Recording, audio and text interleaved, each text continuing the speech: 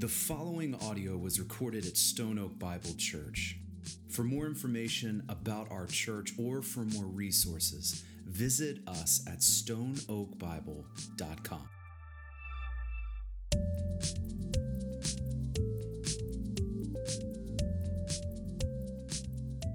Well, good morning. I am so thankful that we get to continue on this morning in 1 Corinthians together. And in our text this morning is 1 Corinthians 7, and we're going to be looking at the first 9 verses. So I would like to just read this together as a church. Now concerning the matters about which you wrote, it is good for a man not to have sexual relations with a woman. But because of the temptation to sexual immorality, each man should have his own wife, and each woman her own husband. The husband should give to his wife her conjugal rights, and likewise the wife to her husband. For the wife does not have authority over her own body, but the husband does. Likewise, the husband does not have authority over his own body, but the wife does. Do not deprive one another, except perhaps by agreement for a limited time, that you may devote yourselves to prayer. But then come together again, so that Satan may not tempt you because of your lack of self-control. Now, as a concession, not a command, I say this: I wish that all were as I myself am. But each has his own gift from God, one of one kind and one of another. To the unmarried and the widows I say that it is good for them to remain single as I am. But if they cannot exercise self-control, they should marry. For it is better to marry than to burn with passion. All right, amen. I know some of you right now, I feel the love. You're sitting in your chair just thankful you're not the guy up here who's about to talk about that, right? I know. Church, let's go to the Lord and let's pray that he would direct us. Amen? Let's pray together. Lord, our desire is to hear from you. Help us, Lord, to approach your word faithfully, not reading into it what we want to see, not pulling out of it what we want to find. Instead, Lord, our prayer is that you would speak through your word, that we would listen through your spirit, and that we would apply your word to our lives for your glory. And above all, Lord, that we would grow in our affection for Jesus Christ this morning. Would you help us? Would you lead us? Would you guide us? That is our prayer. In Jesus' name, amen. All right, church, if you have your Bibles, you can find your place with me there if you haven't already. While you're getting there, I believe that we have all seen the confusion of our culture in regard to sexuality. Confusion about gender, about marriage. I think we've all seen, as we've talked about, we are in the middle of a sexual revolution where things are changing rapidly before our eyes. Global and national conversations are taking place right now regarding sexuality that are absolutely just astounding.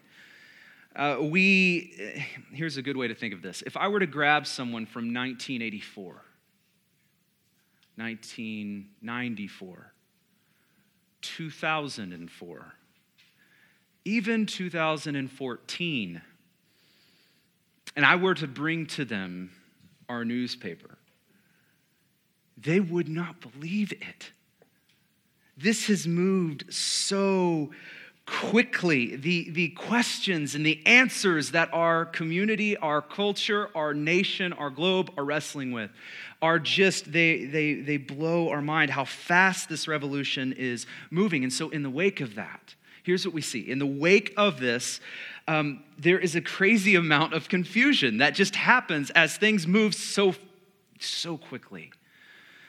We see confusion out there. And by out there, I mean outside of the church. As our community wrestles with these things. as they grapple, as they come to grips with this. And at the same time, we see the confusion in here. And by in here, I mean in the church. As we as the church are being called into question. As we're being called into question, and as we are wrestling with, now how should we respond? In a way that is faithful and true and yet loving, how on earth are we supposed to respond? What does God actually say about these things? And better yet, how does God intend us to speak to these things? And here's why I say this. It's important for the church to begin to talk about these things because the time is now for us as the church to dig in deeper. For us as the church to get on our knees in prayer, to grow in our understanding and to come to Christ and to honestly ask, God, would you speak and tell me your heart on these things and how to respond?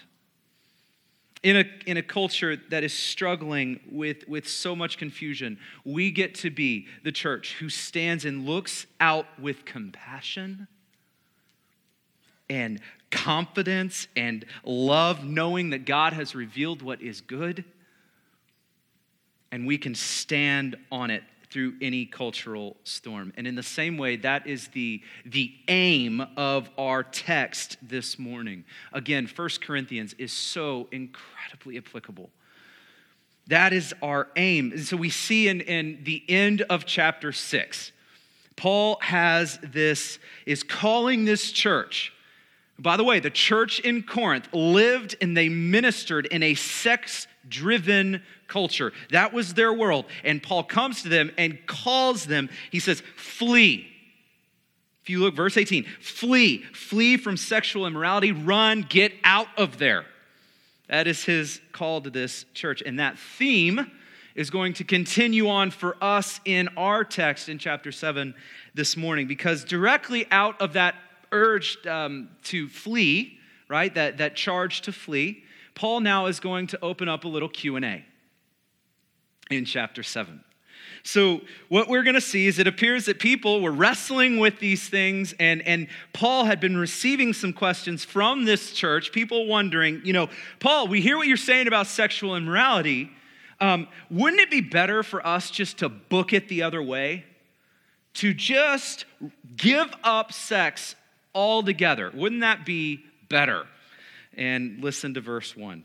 Now, concerning the matters about which you wrote, meaning Q&A here. That was the question submitted. Paul, this is what they said. It is good for a man not to have sexual relations with a woman. So this is what the people of Corinth had put before Paul. So responding again to this question, they see the corruption. They live in a culture that is just prostitution, all kinds of stuff, just rampant. And they see this, and so they want to swing that pendulum the other way, run the opposite way from hedonism to absolute abstinence. Like it's good not even to go there, is what they pose before Paul. But here at the heart of this statement is a failure to misunderstand the grace and the gift of God.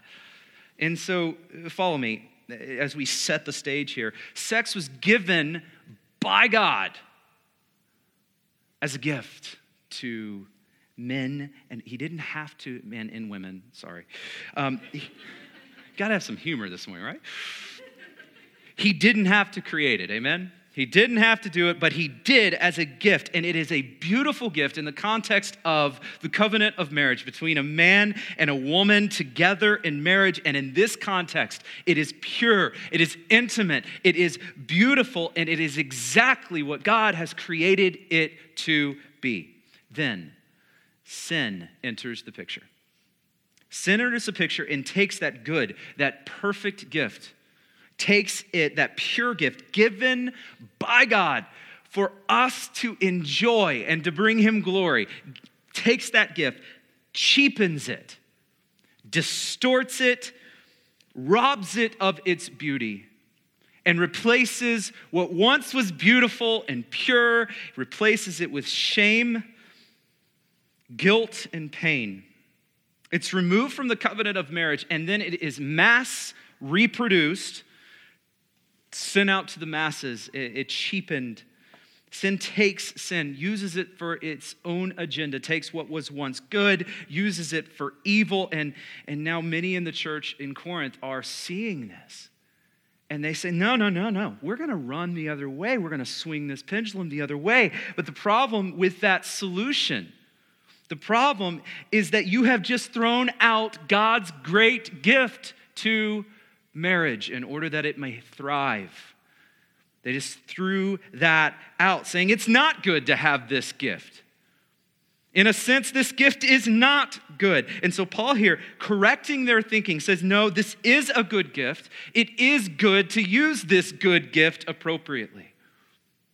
And so here's what he is going to say. Here's how he responds. Verse 2, but because of the temptation to sexual immorality, each man should have his own wife and each woman her own husband. The husband should give to his wife her conjugal rights, and likewise the wife to her husband. So here, Paul is acknowledging, hey, I know this temptation you have to sexual immorality. I know that your flesh is at war within you. I see this. I know this. I know that you have this tendency to want to take God's good gift and you want to misuse it. I know that.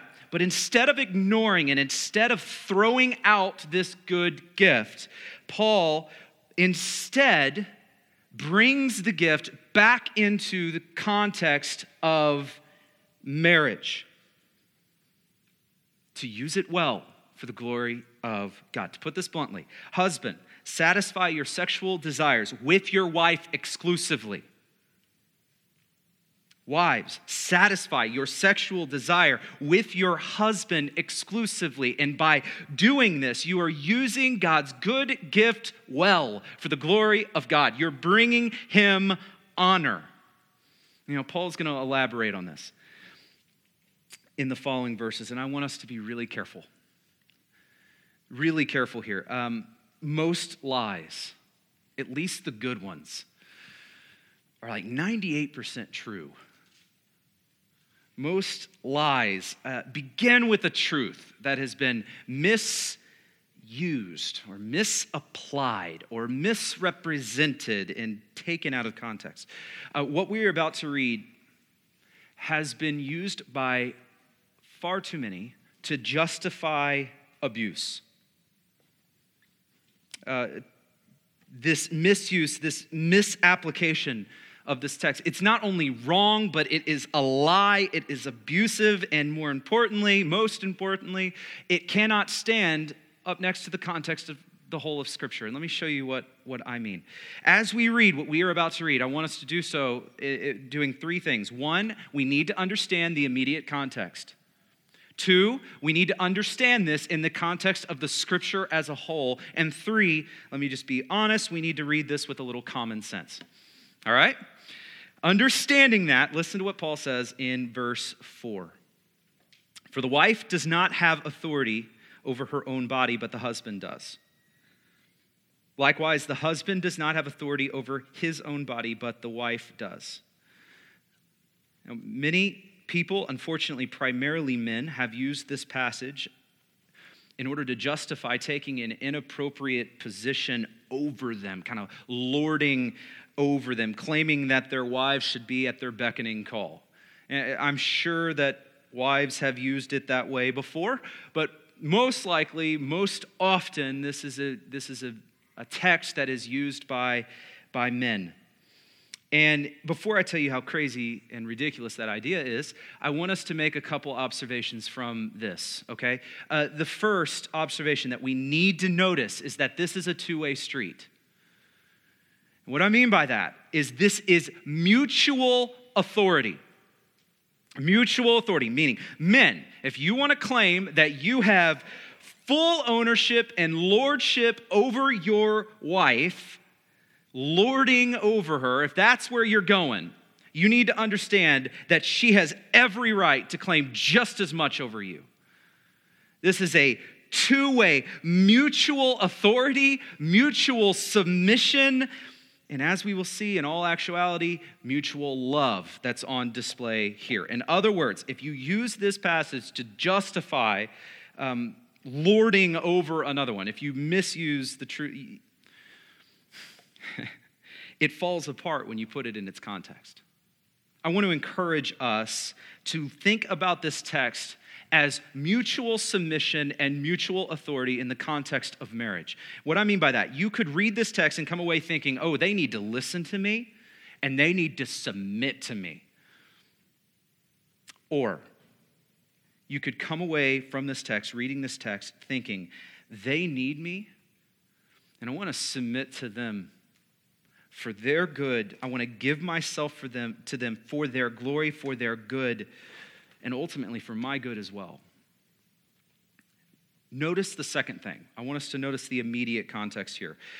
Paul just told the Corinthian people in verse 18 of chapter 6, flee from sexual immorality. Flee from this. And now Paul is giving them an effective way to do that.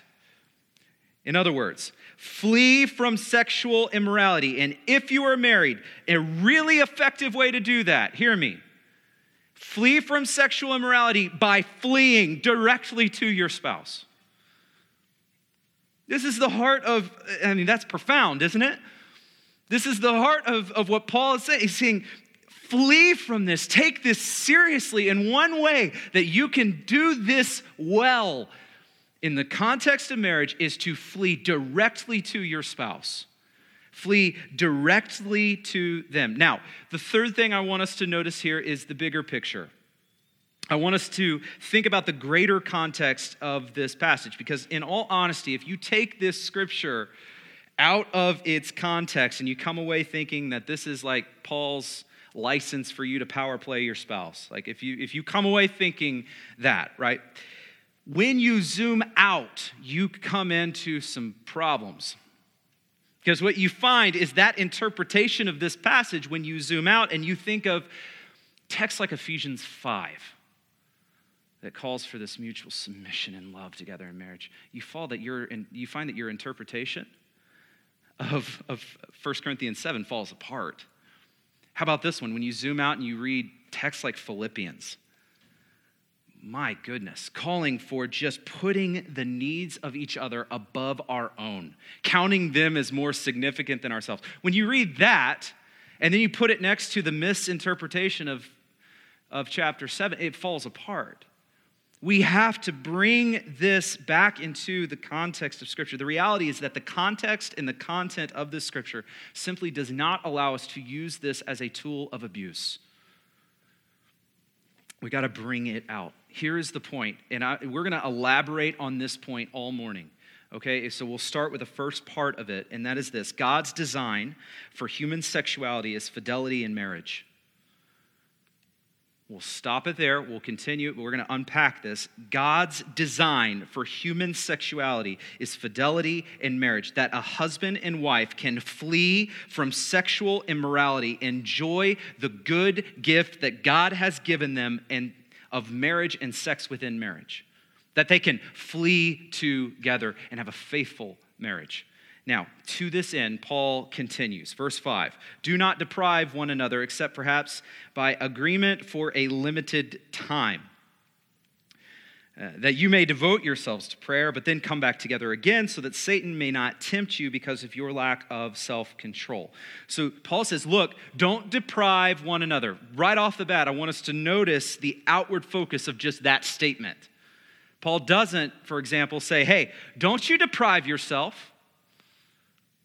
He says, don't deprive one another. It's an outward focus, as though your satisfaction shouldn't be your only concern.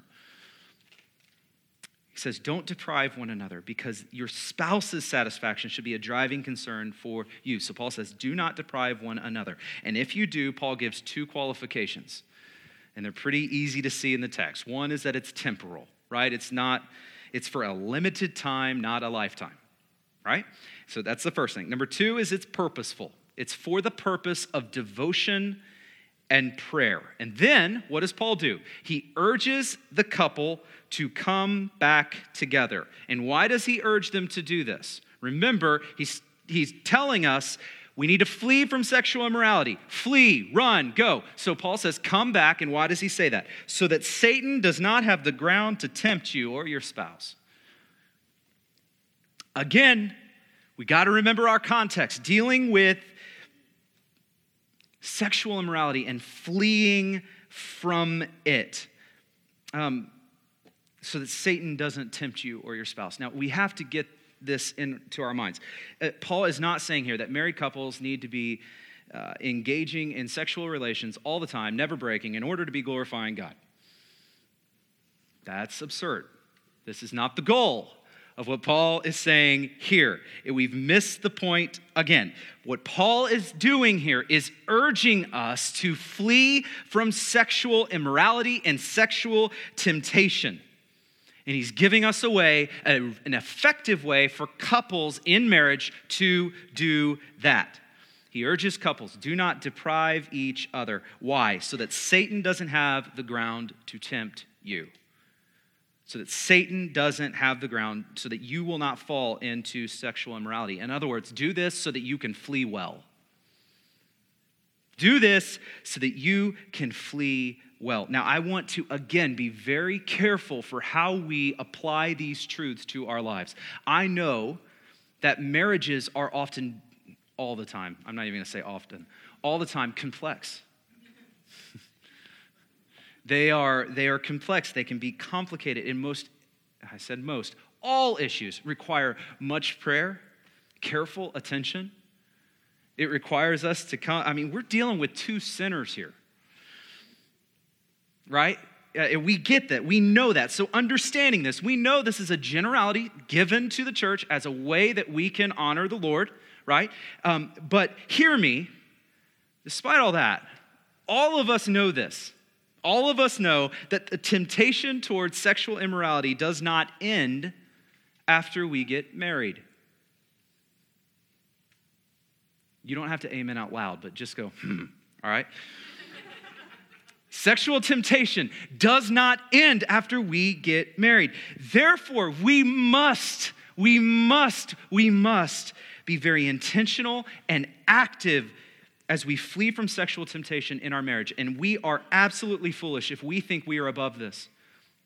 We are absolutely foolish if we think that our relationship is above this. Now, I want to talk directly to married couples here this morning, and singles, do not feel left out, because Paul is coming for you, all right? So just hang with me for a second. Paul's going to get to you. But hear me, married couples this morning, regardless of who you are, how long you've been married, how healthy your marriage is, regardless of all that, we must understand together, this text that we just read is not a weapon to be used against one another as a tool of some kind of selfish abuse to your spouse. This text is meant to be a reminder to love your spouse well, to selflessly protect your marriage from any attacks of sexual immorality, to flee together, faithfully flee together from sexual immorality in your marriage, that you might become very good at fleeing together. For those of you who are married, God's perfect design and plan for your life is to be faithful to your spouse. That is his perfect plan for your life, and I plead with you to do everything in your power to protect your marriage. Do everything that you possibly can to safeguard your marriage. Give yourself to this fully and completely, because God has given this incredible gift of sex in your relationship. He has given this to you, and Satan wants nothing more than to take that gift, to pollute it, to distort it, and to use it for an instrument of evil and destruction for your marriage, to exchange the purity and the beauty for shame and pain and guilt. Married friends, you have a target on your back. You have a target on your back, and Paul reminds us Satan is the tempter, and we have to understand Satan is really good at what he does. He's been about this whole tempting thing for longer than you've been married, longer than you've been walking this earth. He is good at what he does. And I say this not to create fear in you. God hasn't given us the spirit of fear. I say this to help us create an awareness. To help us create an awareness. We cannot afford to be ignorant of this attack anymore. Too many marriages have been blindsided and destroyed because of this. By the grace of God, we must become more effective at fleeing from sexual immorality in our marriages. Imagine, church, if more of us would begin having these conversations in our marriage. Imagine, church, if more of us would begin to have these kind of conversations within our marriage earlier. I'm amazed at the amount of couples that I speak with, whether it just be in conversation, premarital, marital, whatever, where we're talking to these couples who have never once talked about boundaries in their marriage because they love each other. Why would we talk about that? Who have never once sat down and talked about safeguards that they can put in place in their marriage. We must become more intentional, and imagine if we did. We must begin to think more about the good of our spouse in this battle. That men, that we would put our wives' needs before our own. That we may help her fight temptation. That we may help her grow in Christ. Wives, that you would put your husband's needs before your own, that he may be strengthened in Christ, that he may fight temptation continually in his walk with the Lord. The temptation in our lives and in our culture is great. And so married friends, what are you doing to flee? What are you doing to flee? What specifically are you doing to flee from sexual immorality in your life? You should have an answer, and it shouldn't be vague. What are you doing to protect your marriage and love your spouse well? Someday, or sometime today, if possible, married couples here, I encourage you to sit down with your spouse. Just sit down. Whenever you get a free moment, sit down and just talk and ask the question, how are we doing? How are we doing in this? Ask the question, how can we better flee from sexual temptation together? How can we do it? What can we do to safeguard? This marriage means more to me than anything earthly. So what can we do to safeguard this and protect it? And if you're here and if you need help, please, this is important. Come, talk to one of your pastors, talk to your community group leader. We'd love to pray with you, help in any way we can, but then also to connect you with some incredible resources because you have a target on your back, and this is worth the fight. We cannot take it lightly. Now, as I promised, I don't want you singles to feel left out. So let's turn to what Paul says here. He hasn't forgotten about you. In fact, he kind of celebrates you. All right, so look at verse 6. Now, as a concession, not a command, I say this. I wish that all were as I myself am, but each has his own gift from God, one of one kind and one of another. So first he says, as a concession and not a command. In other words, this is not like a unilateral command for all of the church that says, hey, marriage is out. Like, throw that sucker out. Let's all be single. Let's be awesome, right? And let's go conquer the world.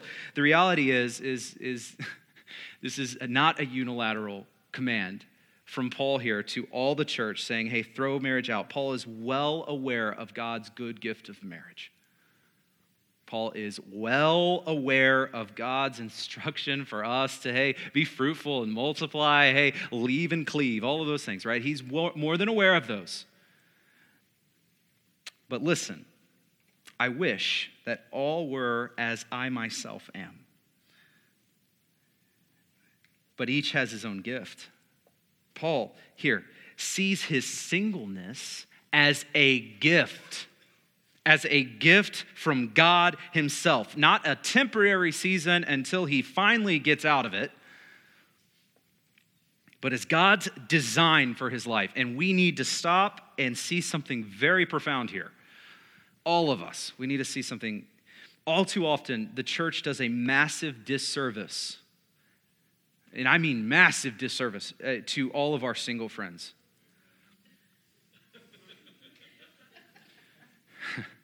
Making you feel as though you're less complete than your married friends.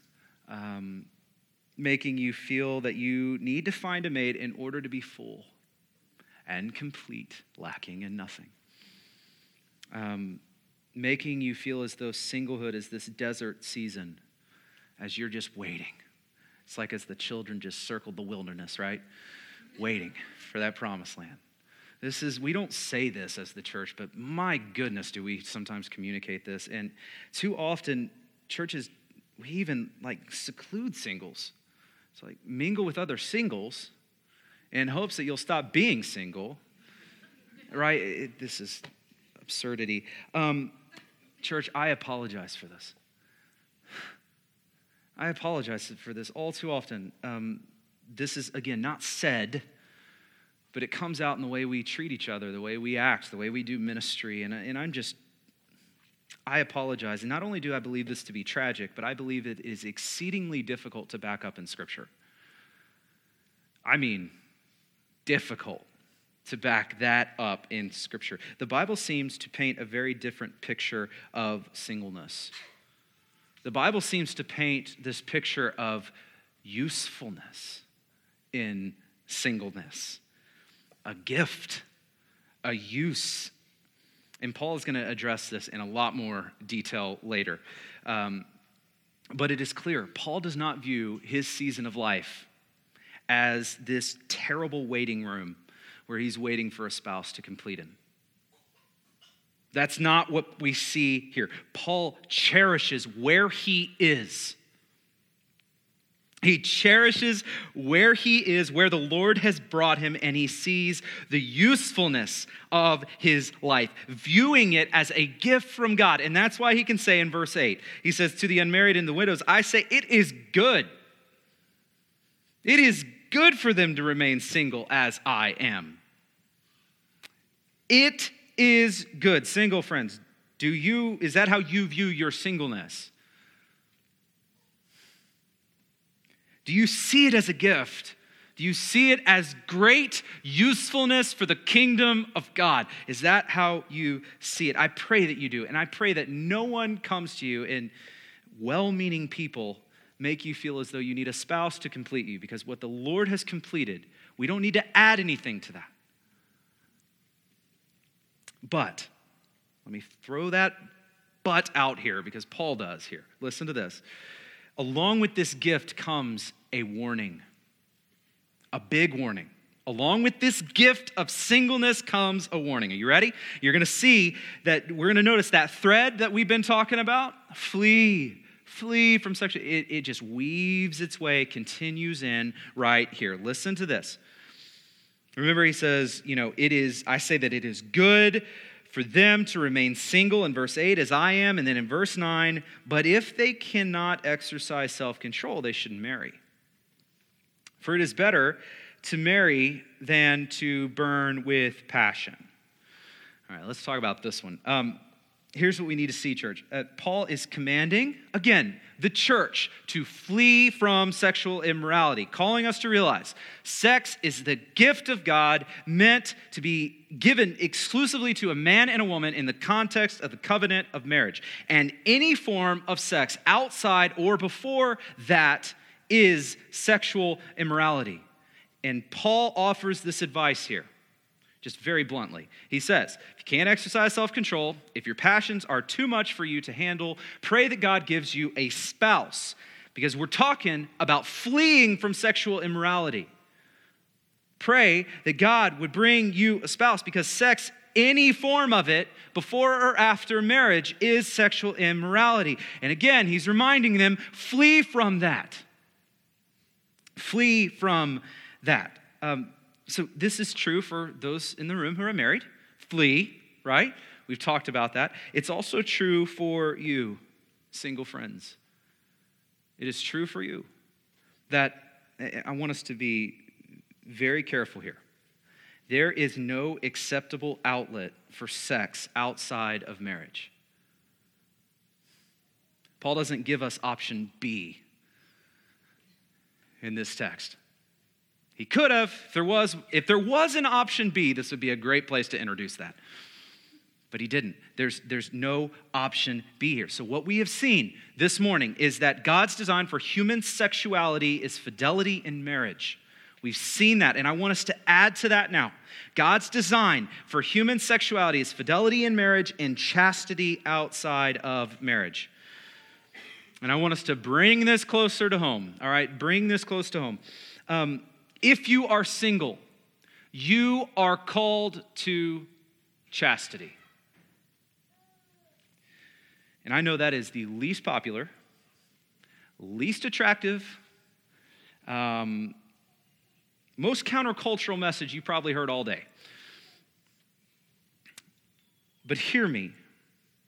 If you're single in your current season of life, then your calling in your current season is chastity. We believe that God has revealed his will for this season of your life, and it is chastity. Now, even saying that feels so weird in our culture. We've been conditioned to think that chastity is not possible, that somehow we will implode. Right? That we're just going to, somehow it's just not healthy for us to deny urges when they urge, right? It feels weird to even say this in our culture. But again, that's our culture talking, and we need to stop, and we need to ask, Lord, what do you have to say? Like, what do you have to say about this? What is your will here? And single friends, I give you the same encouragement that I just gave to our married friends. Flee. Flee from sexual immorality. Run. Get out of there. Drop everything. Flee. Paul speaks of singleness as this gift of God, but if there is one way that Satan can cripple that, can cripple the usefulness of singleness in Christ, if there's one way he can just destroy that, stop that, it is through sexual temptation. And God has a plan to use you in truly incredible ways. The church needs you. Let me be very clear. Our church, right here in this room, Stone Oak Bible Church, we need you. We need you, and that is why you have a target on your back. That is why you have a target on your back, and I encourage you today to examine your life and to ask yourself, how am I fleeing? What am I doing to flee well? Do I need some accountability in my life? Do I need some safeguards in my life? Do I need some support? Do I need some community? Do I need to establish some boundaries? What is it that I need? And again, I want to invite you, encourage you, that if this is you, it is important. Come and talk to your pastors, talk to your group leaders, talk to those around you who love you in the Lord. This is too important to arrogantly think that we can just, I don't need you. This is too important. The truth is that all of us have this grand and all-encompassing task that is given to us. The same task that the Corinthians were given. Flee from sexual immorality in a sex-driven culture. That was what Paul was telling the church in Corinth to do. Flee from sexual immorality in a sex-driven culture. As a married person here today, flee from sexual immorality in a sex-driven culture. As a single here today, flee from sexual immorality in our sex-driven culture. The call here is the same. Flee. Run. Flee. We need Christ, the power of His Spirit in church. We need each other if we're going to do that. I want to bring us back to where we started this morning. There is so much confusion regarding sexuality in our culture, so much confusion about gender and marriage and a whole host of other issues that come along with this. And as we continue to work through our text together, What an opportunity we have. The time has come and the time is now to remember that we have been entrusted with the good news of Jesus Christ to be a beacon of light and hope in a very dark and lost world. I want you to think about this. We have talked about this a lot. We have seen that we're in the middle of a sexual revolution. Right? We have seen norms changing before our eyes. We have seen what was once accepted, now rejected. What was once rejected, now accepted. We have seen all of this playing out before our eyes. And although we as the church, bound by Scripture, do not agree with the tenets of this revolution, hear me, we have to realize this.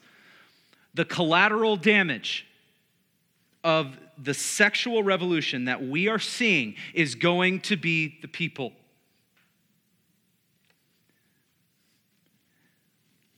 There is going to be a fallout from this. There is going to be many people who are taken advantage of, who are hurting, who are broken, who are seeking truth and help and answers, and they're broken and they're confused. And in the wake, we're going to see individuals who are needing and crying out for hope. And our hearts have to break for this. We get the privilege to preach a message of reconciliation and freedom in Christ. That's your task. We get this opportunity, and we must understand Jesus came and he died for sinners. He died for sinners. He didn't come for the healthy, he came for the sick. He came so that the broken can have hope. He came so that the sick can be made whole. He came so that the lost might be found, reconciled, and loved. That is why he came, and that is our message. And this is a message, first and foremost, that we need to be very good at telling ourselves. You have not outsinned the cross of Christ. I can say with full and complete confidence, and through the truth of God's word, that your sin does not exceed the grace of God through the cross of Jesus Christ. No matter what your sin looks like, no matter what your past, no matter the extent of your present sin, come to Christ. Do not clean up first. Do not straighten up the house first. Go, run, go. Respond to the good news. This is the message to us this morning. This is the message to us. This is the gospel. This is to us. But church, this must be the message through us. It has to be. This is the message that we are given to proclaim to our community, who we have very well established need to hear hope right now. Because Christ came for the sick and the broken. And I want you to think about what that means, church. That means all of those faces that you see in lines at HEB. That means all of the crowds and the people in your office, at your school, all of the confusion. Christ came for them, and he didn't come for them if they clean up. He came for the light of the gospel. The light of the gospel is meant to drop right into the darkness of sin. The light of the gospel is meant to drop right into the middle of the darkness of sin in order that many would be drawn to Christ. We must realize, church, that now is the time. If you're waiting for a time, now is the time. Now is the time for the church to rise up with this message, not to concede, but to rise up. Now is the time to proclaim the goodness of the cross of Jesus Christ, the forgiveness that is found through Jesus Christ. Now is the time to make sure that we talk about Romans 5 at least once a day, that God demonstrated his great love for us, that while we were dead in our sin, Christ came and died for us. Now is the time. What a message and what a time to deliver this message. The time is now, and the question remains, one, do we believe it? I hope you do. But then two, will you have the courage and the compassion to proclaim it? Let's pray together. God, thank you for your Son for your love, your forgiveness, your grace that we experience through Jesus Christ.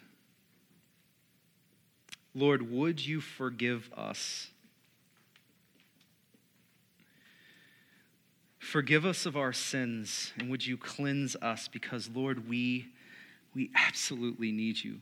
Lord, now, would you heal us? Would you heal our marriages?